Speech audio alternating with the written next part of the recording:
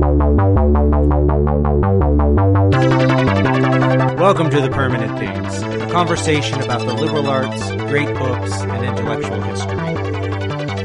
I'm Ben Myers, a professor in the Western Civilization sequence that is part of the core curriculum at Oklahoma Baptist University. The topic of this episode is the American Constitution. I posed 6 questions about the Constitution to Dr. Christopher McMillion, who is an assistant professor of political science at OBU. Dr. McMillion holds a PhD from Notre Dame and is an expert on constitutional law and federalism. Christopher McMillion, welcome back to The Permanent Things. Thank you. I'm happy to be here. Today I thought we'd do a kind of, if not rapid fire, at least repeated fire, sort of 6 questions on the Constitution. So we'll dive right in with question number 1. That sounds great. What would you say is the state of constitutional literacy today? Poor, at best. More realistically, probably abysmal. This is, to some degree, a failing of our education system writ large. In the public school system, civics education has often been cut for a variety of reasons, including that if it's not on the standardized test, then there's no time in the schedule for it. And sadly, at the collegiate level, we've lost a focus in many disciplines and at many schools on teaching the founding principles, even in the context of trying to understand them, debate them, perhaps even eventually deride them. We've lost the ability, it seems, to go back and cover that material, and the focus is far too contemporary, which leaves us with a misunderstanding of what the Constitution really says. On top of that, though everybody seems to know their favorite portions of the Constitution, it seems like we almost purposefully decline to understand the Constitution as a whole and consider how its competing or apparently competing aspects have to be resolved. We'd much rather cite our preferred section and tell everyone else to move on. That sounds like the Bible, actually. Yeah, it's the same basic problems of interpretation. Yeah. So, question 2, what difference has it made that the American Constitution is written as opposed to the unwritten constitutional traditions of places like Great Britain? Ultimately it makes a huge difference. We have to remember that the decision to write down the Constitution was taken very, very purposefully, and by a group of men who overall truly admired the British system of government and its unwritten constitution, but thought, and if you look at the list of grievances in the Declaration of Independence, you see the specific list of why they thought this. They thought that it did an insufficient job of protecting individual liberty and of keeping various government actors in their places.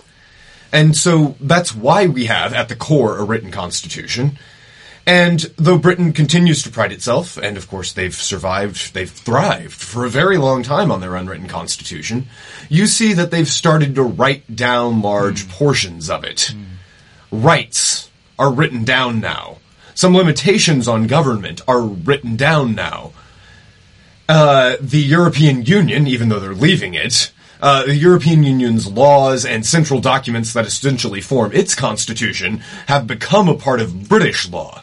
And the principle of parliamentary sovereignty, the idea kind of central to the unwritten constitution of Great Britain, that Parliament is supreme in virtually every way, doesn't really apply anymore. It's still technically true, but recently when Boris Johnson tried to prorogue Parliament to eliminate the discussion of Brexit, to try to push them up to an October Brexit date in 2019, the Supreme Court of Great Britain, which was only created, Supreme Court of the United Kingdom, which was only created finally in 2010, overrode him. And so the value of the written constitution is in its boundaries and protections for individual liberty. And even in the UK's historically unwritten constitution, we now see so much writing down That it's almost like they have a substitute written constitution. Yeah, it's hard to imagine a modern state starting out with the intention of an unwritten constitution after America sets that precedent. After the precedent is set, and after the risks to individual liberty for failing to actively protect it started to emerge even more distinctly. Once republicanism, that is to say what we usually call democracy, representative government, was widely accepted in the West. Yes, you're absolutely right. The idea of starting fresh with an unwritten constitution and just saying the legislature can basically do what it wants is unthinkable. Right. Question 3. What would we be missing as a republic if there was no Bill of Rights? This is a fascinating point, because, of course, the Bill of Rights consists of the first 10 amendments to the Constitution. It wasn't there originally. And James Madison and others who argued for the ratification of the Constitution insisted, at least through roughly mid-1788, early 1788, anyway, they insisted for quite some time that we didn't need a Bill of Rights, because a Bill of Rights is designed to protect people's liberties, individual liberty, from government overreach, from government repression. And the argument of Madison and those arguing for the ratification of the Constitution was that the federal government would never have the power to reach individual liberties through its own regulations. There's lots of positive things to say, to really admire about Madison and the framers. This is not one of them. They were wrong. And we saw that almost instantly. The Alien and Sedition Acts under John Adams are a wonderful example of this. The Bill of Rights didn't really help there, but eventually we'd get that working. Without the Bill of Rights, the federal government, or now that we have the process of incorporation through the 14th Amendment, the state governments could potentially say, we have the power to regulate this area, so forget about your freedom of speech, or your freedom of religion, or the idea that you need to be equally treated under any laws. A principle in the 14th Amendment, yes, but pointed to by the 5th Amendment especially, and the rest of the protections of individual liberty in the Bill of Rights.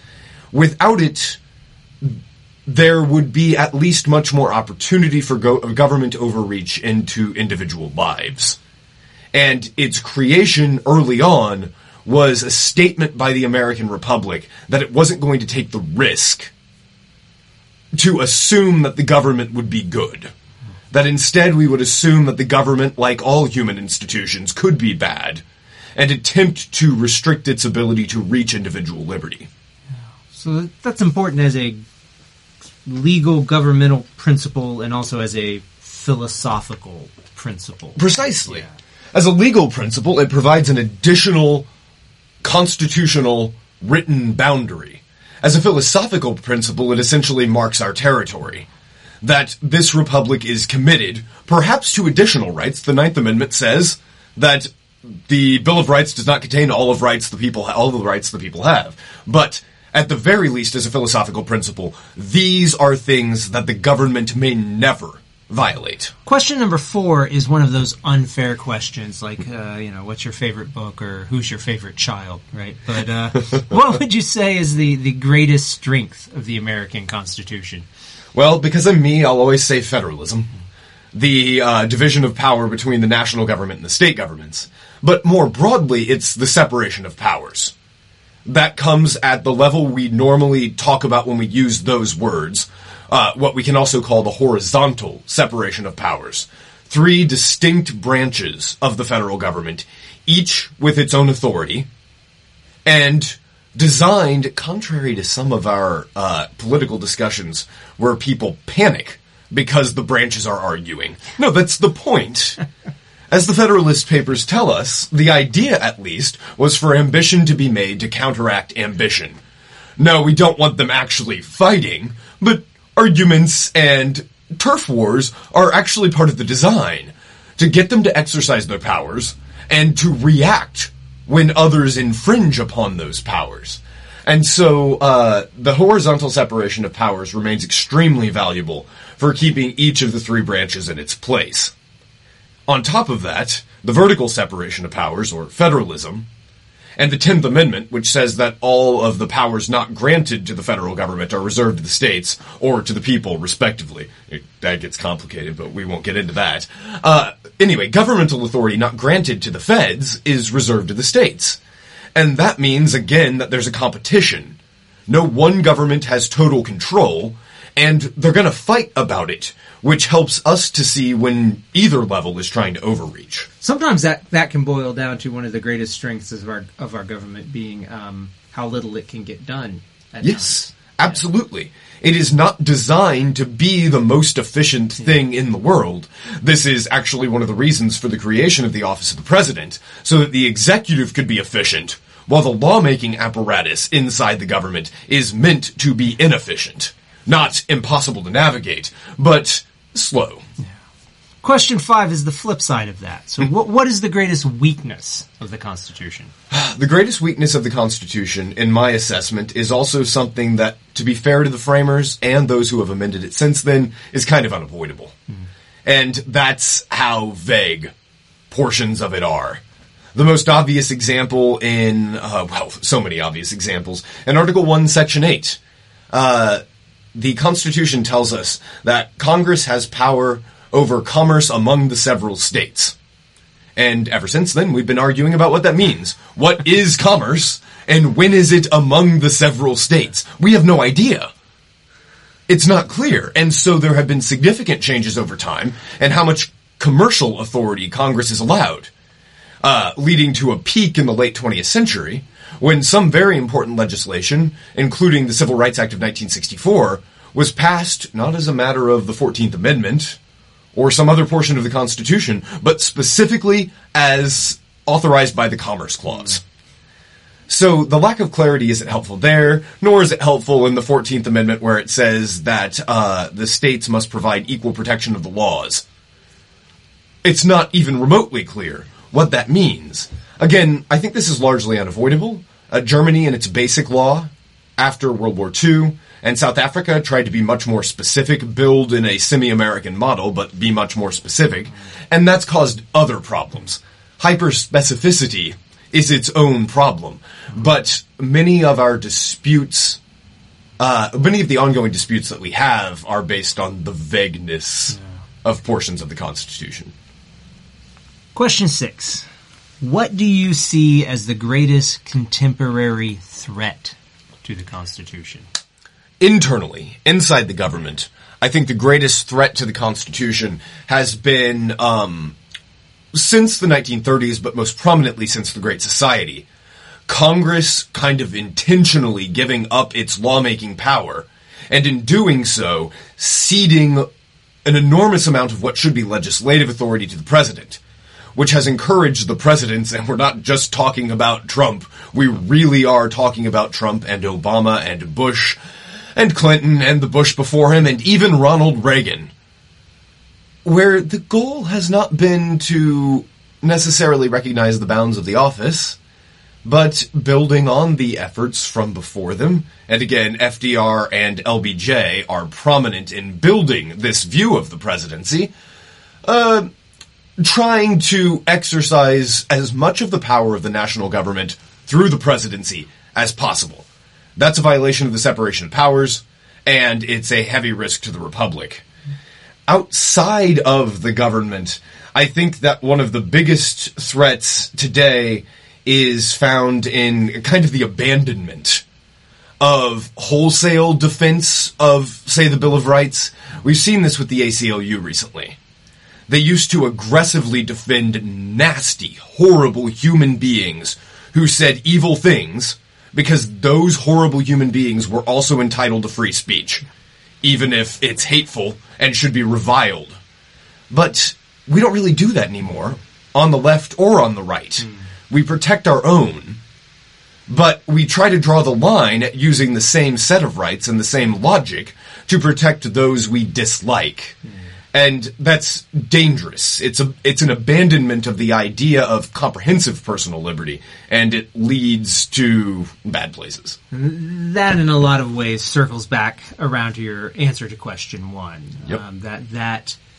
failure to robustly defend the Constitution, I'm sure, has a lot to do with educational changes and gaping holes in the education of many Americans. I think it does, yes. And then a bonus question. So if you could recommend a book on the Constitution to our listeners, what would you recommend? Right now, I've been fascinated by Pauline Mayer's, that's M-A-I-E-R, Pauline Mayer's book on ratification. It's entitled Ratification. It describes the state-by-state process of debate, consideration, and analysis of the Constitution when each state was considering whether to approve it or not.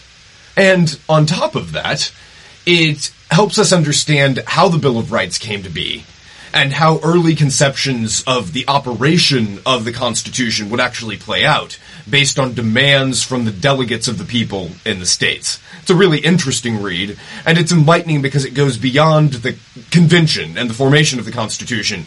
It looks at a series of political events that shaped our understanding of that document. Excellent. Sounds fascinating. I'll link to that in the show notes. Excellent. Dr. McMillion, thank you for speaking with us again. It's been great. Thank you. Thank you for listening to The Permanent Things. Remember, you won't find The Permanent Things on Twitter or Facebook, but where you do find